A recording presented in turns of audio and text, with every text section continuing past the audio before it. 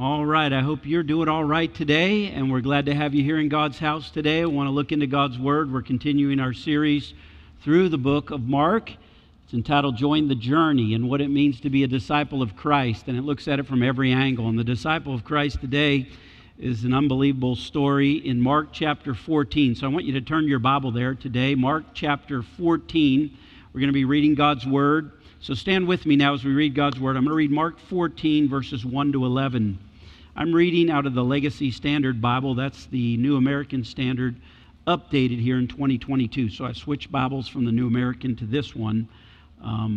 It is a word-by-word translation, whereas some of the ESV and the NIV are more phrase-by-phrase translations. And so sometimes you get more of the original, even though the ESV and the NIV are easy to read. I don't know why I just said that to you. That just came to me, so I just wanted to mention that. But I do like this one specifically. This is a newer translation that I think really captures the text well. Chapter 14, now I'm going to read 1 to 11. Follow along. Now the Passover and unleavened bread were 2 days away, and the chief priests and the scribes were seeking how, after seizing him in secret, they might kill him. For they were saying, not during the festival, lest there be a riot of the people. And while he was in Bethany at the home of Simon the leper and reclining at the table, there came a woman with an alabaster jar of perfume of very costly pure nard. And she broke the jar and poured it over his head. But some were indignantly remarking to one another, why has this perfume been wasted? For this perfume might have been sold for over 300 denarii and given to the poor. And they were scolding her. And Jesus said, let her alone. Why do you bother her? She did a good work for me. For you always have the poor with you, and whenever you wish, you can do good to them. But you do not always have me. She has done what she could. She anointed my body beforehand for the burial. And truly I say to you, wherever the gospel is proclaimed in the whole world, what this woman did will also be spoken of her in memory of her. Then Judas Iscariot, who was one of the 12, went away to the chief priests in order to betray him to them. And when they heard this, they were glad and promised to give him money, and he began seeking how to betray him at an opportune time. You may be seated.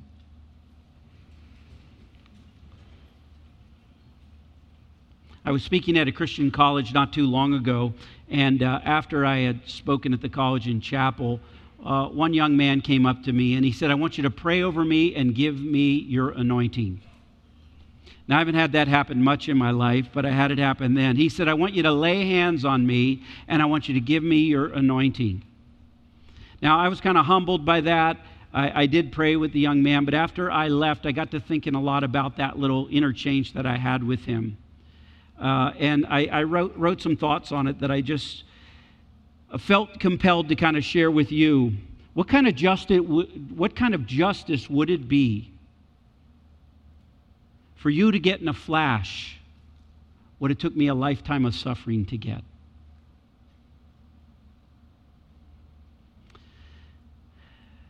What kind of justice would it be for you to get an anointing without pain, without agony, without rejection, without betrayal, without loneliness?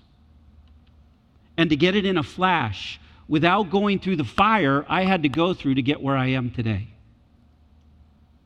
What kind of justice would it be? Now, I got to thinking, I wrote a prayer that I would pray over this young man if I ever run into him again. And I do speak at that college some, so I wrote this prayer down. I wish I would have said this. If I prayed over you, here's what I would say to you. If I gave you my anointing, and I understand the Bible correctly, I would say this.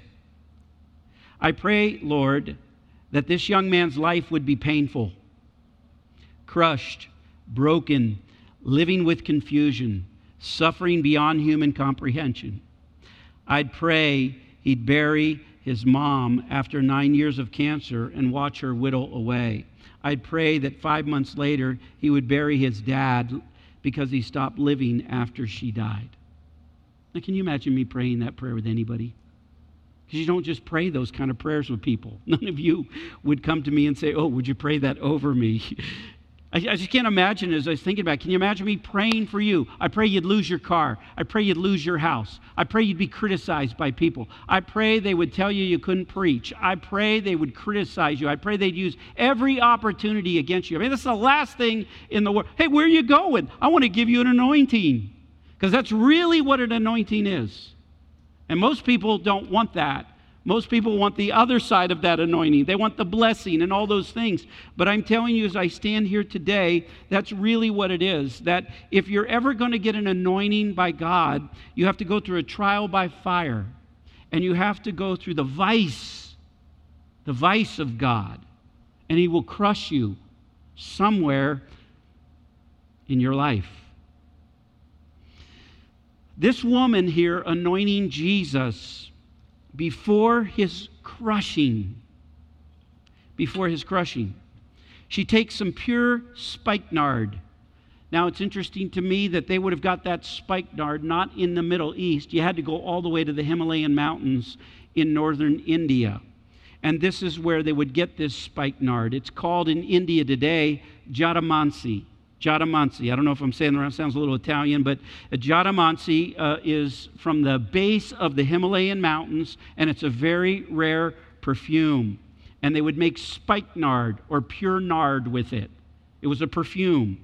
And so what they would do is in these farms that they had there at the base of the Himalayan, they would literally look for the roots of the spikenard because it would grow half underground, half above ground. They'd look for the roots and they'd tear the roots from the ground. You start with these roots, and then these roots are taken to an oil refinery. And in the oil refinery, the first thing they do with those roots is they strip them of all that hairy stuff on the outside. And when they strip all that, they get to the core of the root.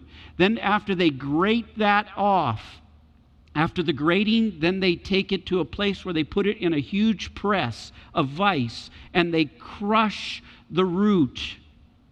And they crush it and make it into a pulp. Then they put the pulp into a vat that is boiled underneath by fire.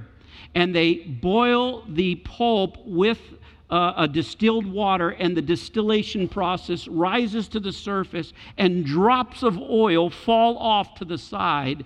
And that's how they make those bottles of oil. I'll show you a bottle of oil. They don't use the flour for this. The flour smells like spikenard, but they basically use this oil. Now, I found it interesting as I was studying this. They make these today, but they make it in mass amounts. They mass produce this in India, and it's not as expensive as it used to be back then. Basically, you can look on Amazon and you can get it today. If someone asks you, how much did it cost you for that ounce of spikenard? You could say about $22. $22 an ounce. You could say it cost me $22 an ounce. That's because it didn't cost that for the Jatamansi root.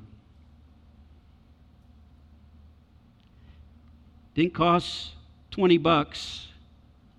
$22 for that Jatamansi root, because you're not the Jatamansi root. Somewhere in northern India, in the Himalayan mountains, are these oil refineries, and out back are these trash dumpsters. And in those trash dumpsters are those roots. And they have been pressed, and they've been crushed, they've been pulverized, and they've been destroyed.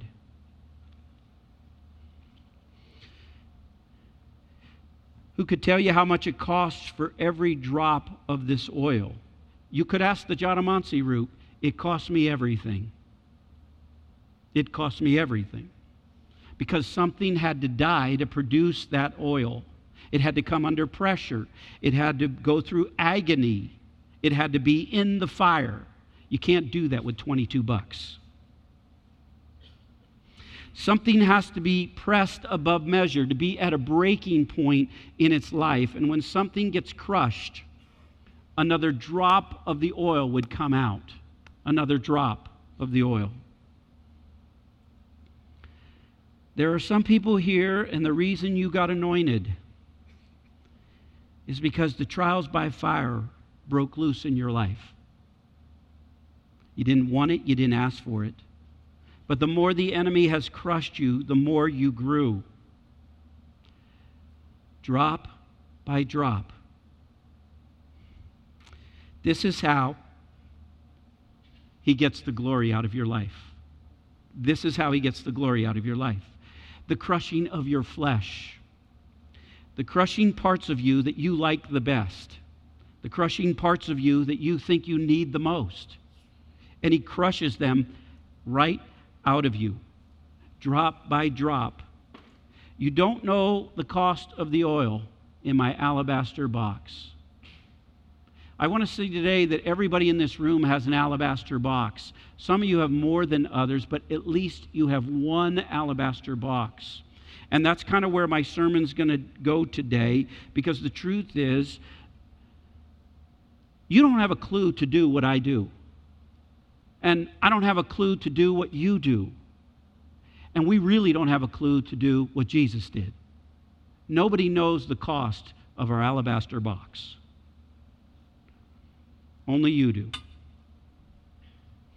That's my message today, and I want to teach it to you drop by drop. And so I've outlined this message. I called it The Cost of Anointing in my title here today, if I haven't mentioned that, The Cost of Anointing. There are 5 works done for Jesus that will never be forgotten. I am so glad to be in Mark 14. We got 3 chapters left in the book of Mark. Mark 13 was a tough chapter. This sermon just kind of fell together. It's so easy to just see, what did she do? What did she do? And so I've outlined it around that theme of what she did. Okay, here's the 5 works that Jesus said will never be forgotten about this lady. Number 1, she brought about a good work. The Bible says that in verse 6. I believe. Let me just catch it there. Yeah, at the end of the verse, she did a good work to me. Okay, so the first thing she did was she brought about a good work. Now, let me set the context of that before I get into that point. All right, again, these are Markan sandwiches. And if you've been with me through the series in Mark, you know they're all built on sandwiches. I didn't even show them to you in 13 because I wouldn't have had time. But I can show you here. You've got verse 1 and 2 is the top piece of bread. Then the middle, verse 3 to 9, is the ham and cheese of this story. And then 10, 11, and 12, or 11 and 12 are the other piece of bread at the bottom. So you got to know that, because the 2 outside pieces of bread are holding this narrative together, which highlights the center of the ham and cheese. All right? So in this particular case, verse 1 and 2 are about the chief priests and the Pharisees who are seeking to, by secret, get Jesus to kill him. That's the top piece of the sandwich, okay? They could not get Jesus in public to trap him. They tried. All right? And now they can't even get Jesus in private to kill him.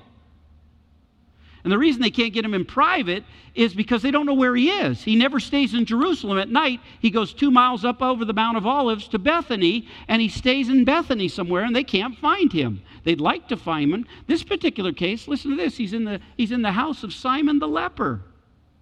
Well, if you're a chief priest, and you're a scribe, and you're a Pharisee, you ain't going around no leper.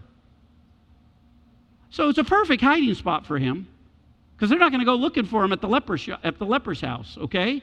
And so you really have an incredible setup here that they're trying to figure out how to do this. And then at the end of the story, you have Judas saying, I'm ready. I'm ready to betray Jesus. Now, why is Judas so ready to betray Jesus? Because he's fed up with Jesus after this incident. He goes through this one story, this one incident with this woman, and when he sees 300 denarii of this oil, that'd be 300 days' wages. That's like a year's wages. He sees this 300 days' wages. You take your whole year's salary, and she pours it out over his head and onto his body. And that just ticks him off, and he's thinking to himself, that's it, I've had it with Jesus. I've had it. We could have taken that money, put it in the treasury, and then he even complains we could have given it to the poor. We know it's him talking because John 12 tells us it's Judas that was behind it all, got everybody stirred up in the room that she's wasting the money, she's wasting the oil. And so he's thinking, if we could have turned that into money, we could have said we're going to give it to the poor, but really, Judas all along was pilfering out of the money box. He was stealing the money from Jesus and the disciples' group. And so here's the deal about Judas, okay? Judas started out so well, but he progressed worse and worse over time. You know, you can have a really good start in this Christian walk, and you can progress and get worse and worse over time. I mean, you think about it. Judas did miracles. He healed people. He had an incredible ministry. I mean, the things that Judas did, he cast out demons. He did the supernatural. Spiritual acts, but doing God's acts does not secure your character. I don't care if you preach up here. Just because I preach up here does not secure my character.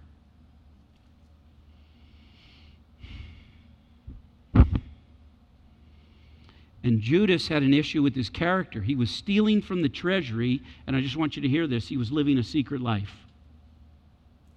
He was living a secret life. I wondered about the pressure of that, to be around all those guys. How are you going to get your money out? What are you going to buy? How are you going to use that money when everybody's with you day by day by day? It must have been a lot of pressure on him. But I want to warn you, okay? I want to warn you if you're living a secret life. It'll take a little time to develop. It took him about 3.5 years to get worse and worse. But if you're living a secret life involved in a cover-up in your behavior, act now for the sake of your life. Because that's what Judas failed to do. You got to come clean with that. You got to get that straightened out in your life, or eventually you'll fall into the conflict between two loves, the love with yourself and the love with Jesus. And those two will conflict and will cause a horrible result in your life if you're not careful. Because you'll be pulled between these two loves. And eventually Judas was pulled between these two loves, and he betrayed the Lord Jesus Christ. That's the whole point of the story. That Judas, even though he's such a minor character in this little story, it's the reason he decides to get in with the chief priests, and it gives a perfect opportunity to put Jesus on a cross. And so Judas, after he does that, then, after he betrayed him, he could have gone back. He could have gone back to the church and said, man, I repented. I blew it. I betrayed Jesus. But he didn't. And this is what happens to people when they get further and further away from God. They start condemning themselves. When you start hearing people condemn themselves, I'm no good. I can't do it right. I have nothing to offer. Self-condemnation leads you down a very dark path. Judas killed himself over it. He couldn't allow himself to free himself of the guilt. So he carried the guilt all the way to his suicide. That's a dangerous thing to do. So I'm just telling you, don't have a secret life. Clean that up. All right? So here's the piece, the two moldy bread. I call them like the two moldy breads that hold the story together, because you got the Pharisees on the one side and you got Judas on the other side. And in the middle of this woman gives an extravagant, outrageous gift of her love and sacrifice for Jesus. It just kind of highlights it. And in her life, she changes the atmosphere of the room to real worship, which is absolutely beautiful. She doesn't care about the criticism. She doesn't care about the custom of women being in the room with men in the other room. And so she just comes right in. She breaks the alabaster box of ointment. She pours it on his head, the spikenard, the very precious ointment, 300 days' salary. And then she has it all over him. Now, to be anointed, you have to pray over the oil. So as she's pouring it out on Jesus, she's praying over Jesus. That's what it means by anointed. To pray over something, in this case the oil that's going on to Jesus. It gets down his body, down to his knees, and with her long black hair, she is on her knees, mingling the ointment with her tears, and wipes his feet. You say, how do you know that? It doesn't say it there. It says it in John 12. It's the parallel passage where she is identified as Mary of Bethany at the feet of Jesus. And so this is Mary of Bethany, even though Mark didn't want to tell us that, and he has his reasons. But Jesus said, verse 6, she's brought about a good work. What she did was a good work. They're ticked off. Everybody's ticked off. Judas has got the whole room ticked off, and they're thinking to himself, why was this waste of ointment made? Could have been sold for a year's salary and given to the poor. It sounds so pious, doesn't it? This is what people are like when they're pious And here's Judas leading the criticism because he's a thief. He's a thief. He doesn't care about the poor. He's a hypocrite to tell other people what to do with their money. You're a hypocrite to tell other people what to do with their money. It's their money. Have you ever noticed how easy it is for some people to spend other people's money? They got all kinds of ideas for your money, and they want to tell you what to do with your money. It's just amazing to me. And this is kind of the spirit of Judas in this passage. Just think it in comparison. She wasted the ointment, all right? Judas wasted his life.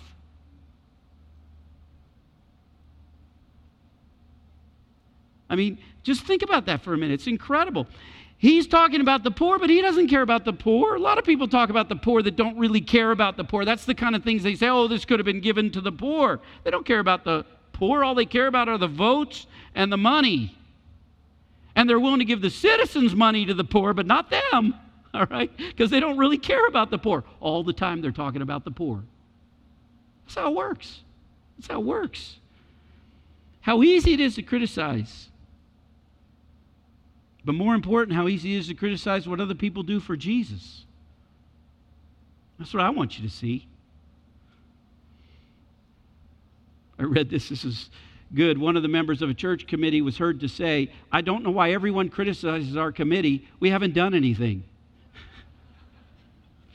I like that.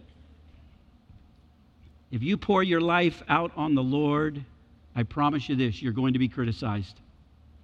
You're going to be criticized if you pour your life out on the Lord.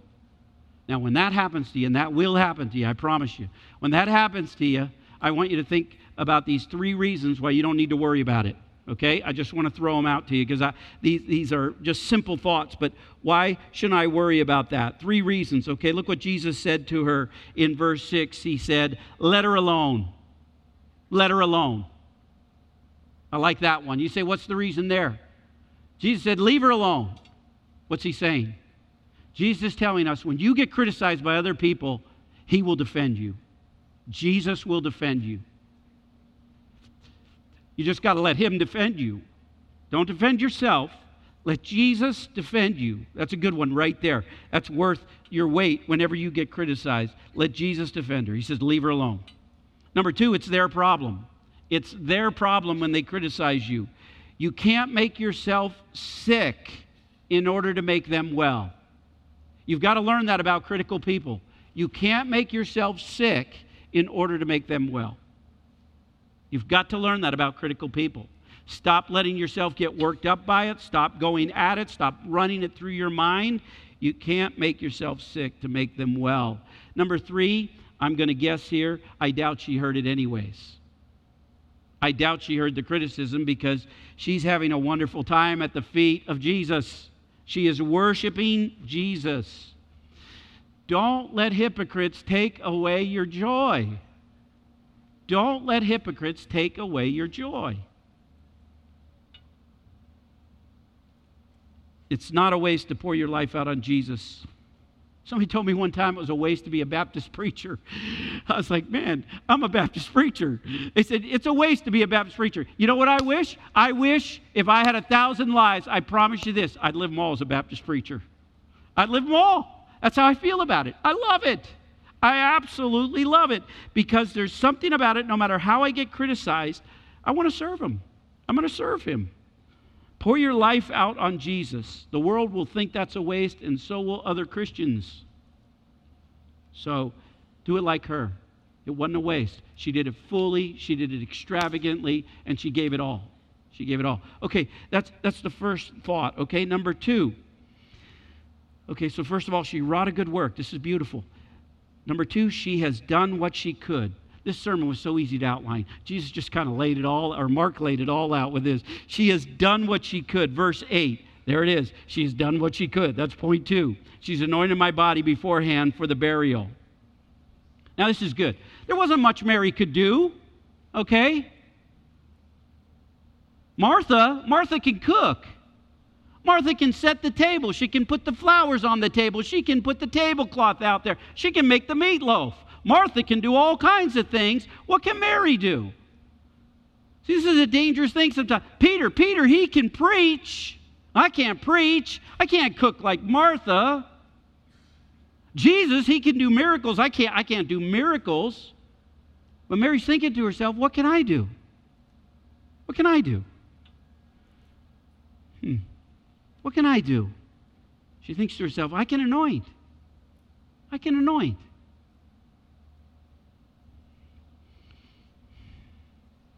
Stop comparing yourself with other people. You say sometimes, if I could just sing like her, if I could just preach like him, if I could just plan like him, if I could just play the piano like that person, if I could just be up there playing the guitar like them. The question is not what they can do. The question is, what are you going to do with what you got? That's what you're going to be held accountable for. What are you going to do with what you got? That's what you got to be thinking. That's how you got to think in your mind. Jesus only demands what he gives you. Okay? He says, if I put a cup of cold water in your hand, then all I demand from you is a cup of cold water. If I give you a cup of cold water, that's all I want from you, a cup of cold water. Whatever I've given you, I want you to use that for me. I want you to use that for me. He who's faithful in little will be faithful in much. Jesus said, I want you to be faithful in the little that I've given you. So, it's not what Martha did, it's what Mary could do. And that's where you got to keep your heart. You got to keep your head there. What can I do? I love this little story. I ran across this not too long ago. There's a couple who had twin boys, and one of the boys was Downs, and one of the boys was brilliant. So two completely opposite children, and they had twins. One day the boy came home and he said to Dad, I got straight A's on my report card. And the dad said to his son, I'm proud of you, son. I'm proud of you. And then after that, the Downs boy came to his dad and said, look, Dad, I tied my shoe. You know what the dad said? I'm proud of you, son. I'm proud of you. Now, I like this. The dad doesn't measure the one against the other. There's no dad in here who'll do that. He doesn't measure the one against the other. He measures the each against a father's love. This is how God does it with you. You are measured against the Father's love, not anyone else. It's beautiful to think about that. Okay, number 3, let's go on. Okay, so she wrought a good work. She has done what she could. Number 3, she did all she could. She did all she could. See how easy this sermon is? Verse 3. And she was in Bethany. She took the perfume and she broke the jar and poured it over his head. I love this. I love this. She broke the alabaster box. It would be like a jar, a glass jar that would have been very expensive, but it wasn't too expensive like the ointment that was in it. And you know what she did? She gave it all. She gave it all. She did all she could. I love this. I love this. She did all that she could do. She didn't open it. That's not what it said. She didn't open it. That's what we do. We open it. And we open it so later we can close it if we need to. We open it and we give a couple drops here, give a couple drops there, then we close it up. We may be in a good mood the next day, so we'll give another drop or two. We're in a bad mood, I'm not giving any drops today. But she didn't do that. She broke it. She broke it. See, we've been turning Jesus on and off like a radio. She did it all. She took it all. Okay? She broke it. Now, I thought of this. When you break it, you can't control how it comes out.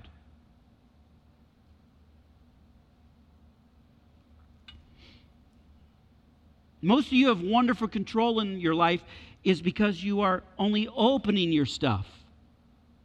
You're only opening your stuff. But you're not breaking it. But if you ever get broken,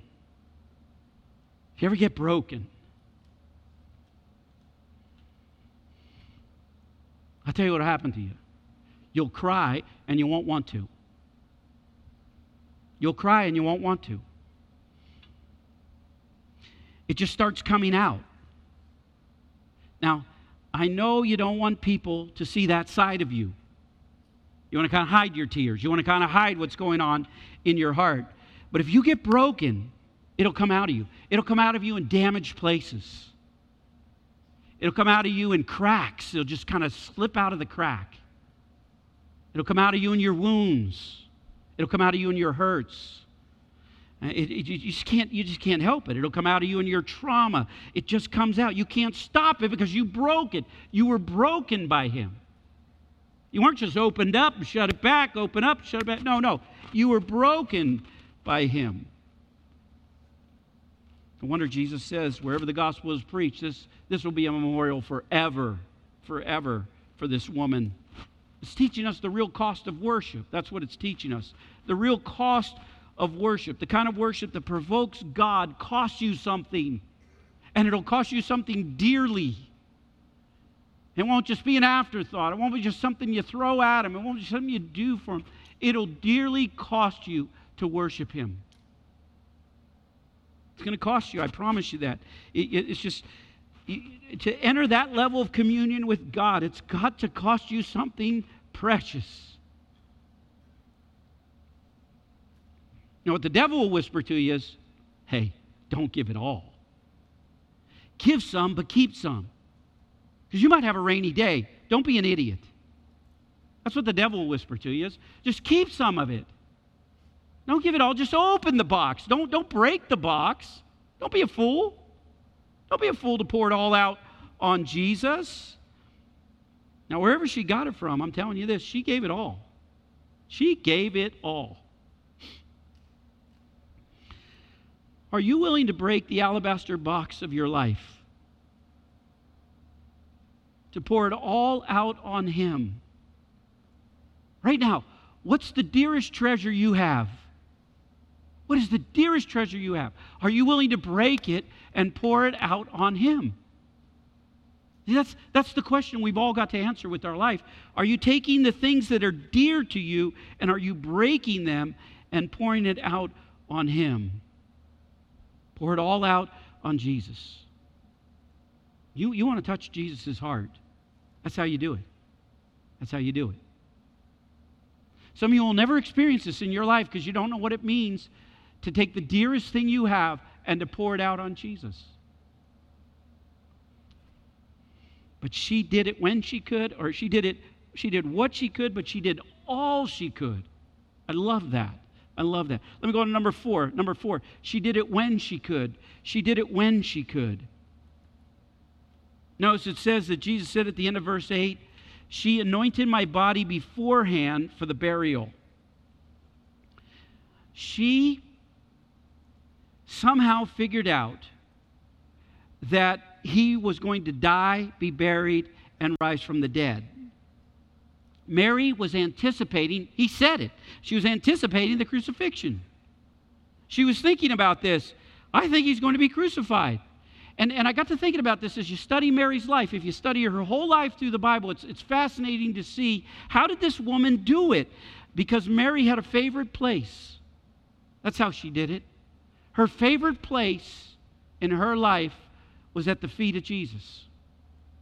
She loved to put herself at the feet of Jesus. Here she's at the feet of Jesus. Luke 10:38, remember that story where Jesus comes into the house and Meatloaf Martha's in the kitchen cooking a meal and Mary is sitting with all the men in the room with Jesus at his feet, it says in Luke 10:38. Sitting at the feet of Jesus. Martha gets all upset. Meatloaf Martha walks in and says, you tell my sister to come out here and help. I'm doing this all by myself. I am stressed out. And Jesus says, yeah, you are stressed out, Martha, but your sister has chosen the better part. Now, what do you think Meatloaf Martha thought after that? Oh, man, I'm just going back in the kitchen, you know. She can't even get support from Jesus. But Jesus says, I wish you could learn how to sit at the feet of Jesus like her. That's beautiful. Because this woman sat at the feet of Jesus. So the next time you see her at the feet of Jesus is John 11.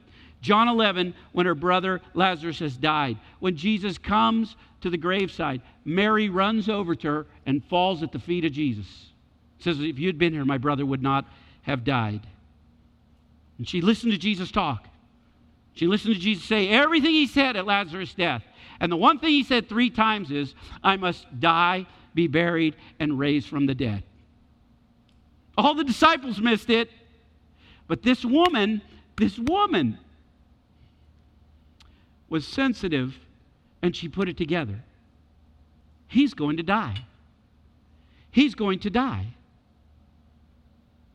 I'm going to do something before he dies. I'm going to take all this ointment that I've been saving up. This is how they did their retirement. Then they made it in oil. That was their way they had their retirement secure. She had 300 days' wages for her retirement. She said, I'm going to break it and pour it out on him. She did it when she could. Because if she'd have waited 2 more days, this was Wednesday night, all right? Wednesday night, Friday, he's crucified. If she had waited 2 days, maybe a little over 2 days, maybe 2.5 days, 3 days. If she had waited 3 days, it'd have been too late. I mean, because look at all her friends. All of her friends went to the tomb on Sunday morning, and they were going to anoint the body of Jesus with spices and oils. And when they got there, he was gone. He had risen from the dead, and they didn't have an opportunity to anoint him because they were too late. Too late. She speaks to me because here's a woman who did what she could. Did all she could, but she did it when she could. That is so important. When she could. And how could she do it when? Because she was spiritually sensitive to the Spirit of God speaking to her heart. Now, here's what I want to say to you, okay? Some of you are going to wait too long. You are going to wait too long. You're going to hear this message. You're going to say, oh, good message. But you're never going to break your box. You're going to keep it in the closet. And you're never going to pour it out. And what's going to happen, this is going to be so sad for you, but your opportunity will pass, and you will not have that opportunity because one day you're going to die. And you have waited too long, and it's too late. That's a sobering thought. If you keep your alabaster box in the closet, one day you will die. And then I want you to think about this. Who's going to get it? Who's going to get it? I'll tell you who's going to get it. The worms are going to get it. The moths are going to get it. The rust is going to get it. I promise you this, the government's going to get some too. The government will get it. Thieves might get it. The lawyers will get it. They'll get some of it. And maybe even your kids will fight over it.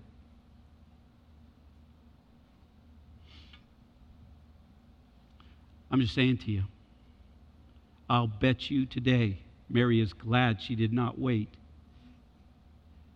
2 more days.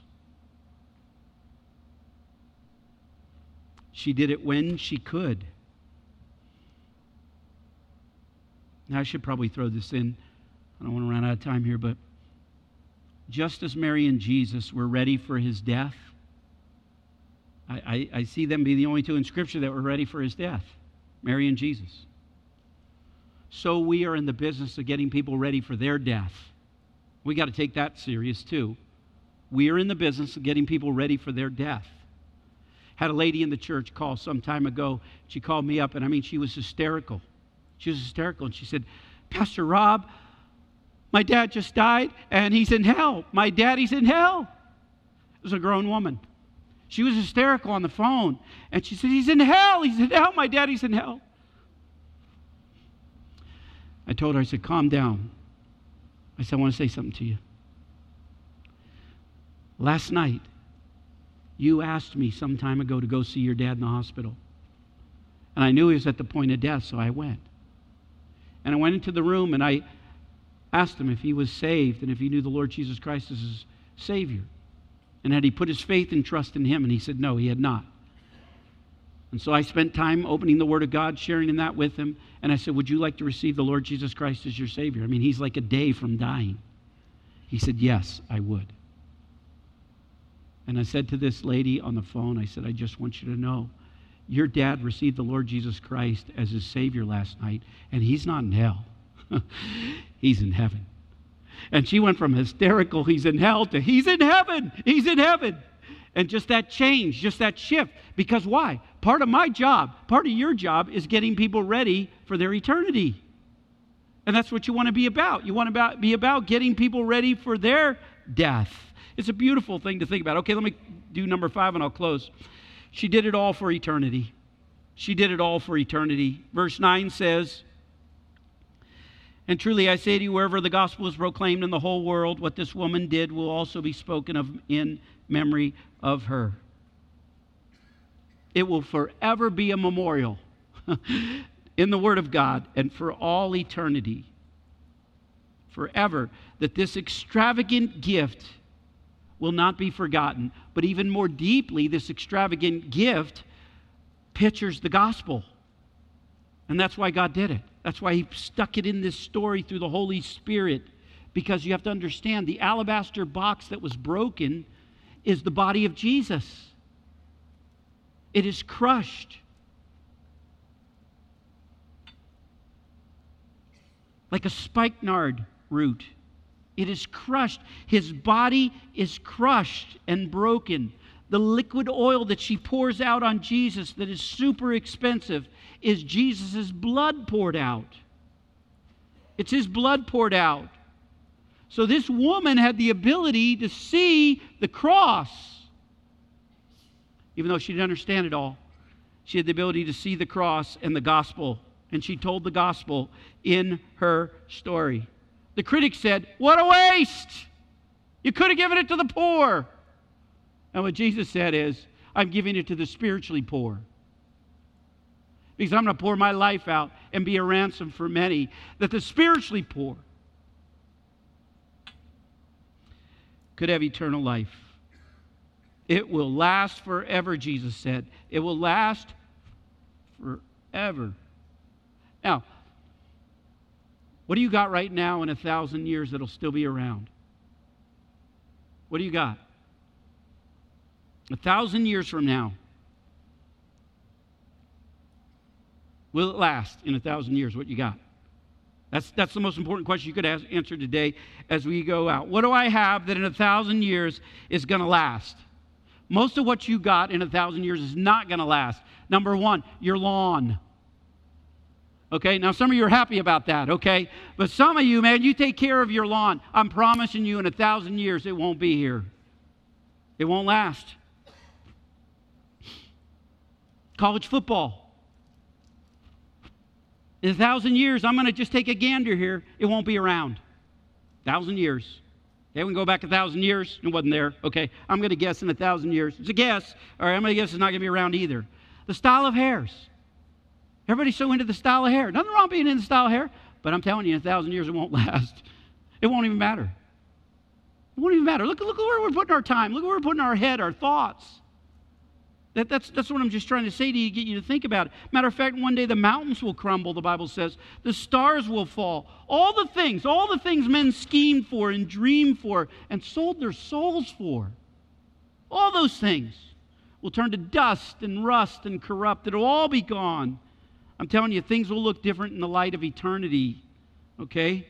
That alabaster box will matter in light of eternity. But a lot of things around here aren't going to matter one lick.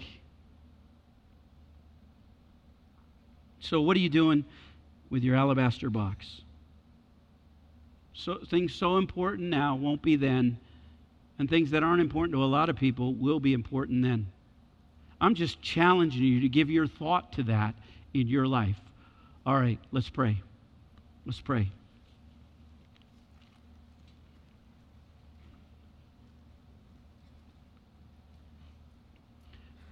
Every head bowed, eyes closed. I want to talk to you just for a moment. I just feel a sense of urgency.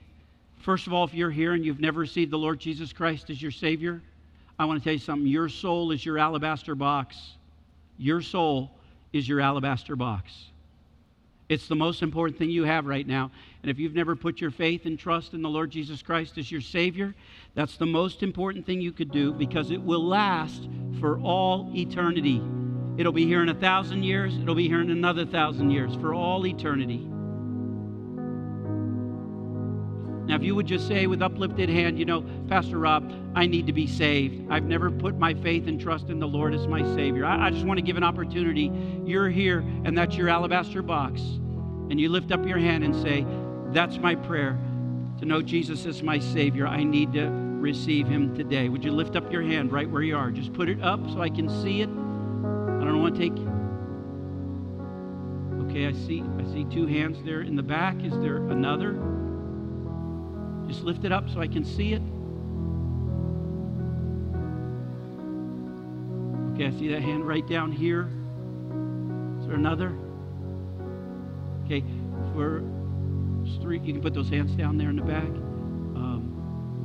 I think it was 3. Okay, for you 3 who put your hands up, I want you to pray this prayer right now. The prayer doesn't save you, but it comes from your heart. And if it's in your heart right now, which I believe it is because you had the courage to even raise your hand, say, Dear God, I know I'm a sinner, and there's nothing I can do to save myself. You sent your Son, Jesus Christ, to die on a cross for my sin. I believe it. Save me. Save me right now. It comes right out of your heart. Out of your heart. And I believe on the authority of God's Word, you are saved. And we want to help you. We want to help you walk in your faith. And we help you to be the person God wants you to be. You're going to need some time to do that. It's not just a one-time decision. It is a one-time decision with a heart that wants to follow Him. And God will put that in you. God will put that in you. So we want to help you to that end. Now I want to just speak to everyone in this room who knows Christ as their Savior. I want you, if you're saved, I want you to take the alabaster box in the closet of your mind. Okay, you know where it is. It's the dearest treasure on earth to you.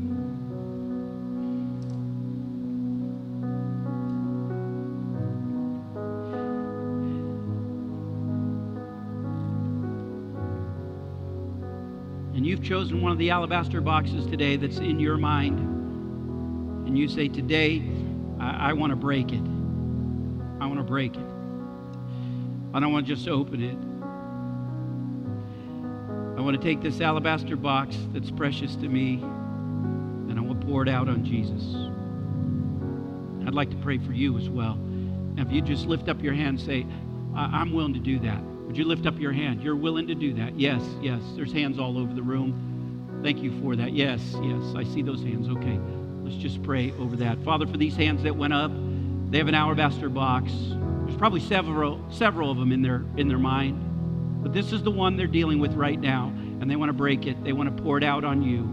God, I pray for them that you'd help them to do that as they make this choice today. And Lord, remind them whatever they pour out on Jesus always comes back. Always comes back. It'll never, never be wasted. Help them as they pour that out on Jesus in their hearts. And I ask it now in Jesus' name. Amen. Amen. Let's stand together. Praise team's going to sing this song, and we're going to worship as we sing this song today. Thank you for those hands and those decisions made today. But if you got something you want to pour out at this altar, this is the time. Just pour it out on Jesus. This altar is open for you.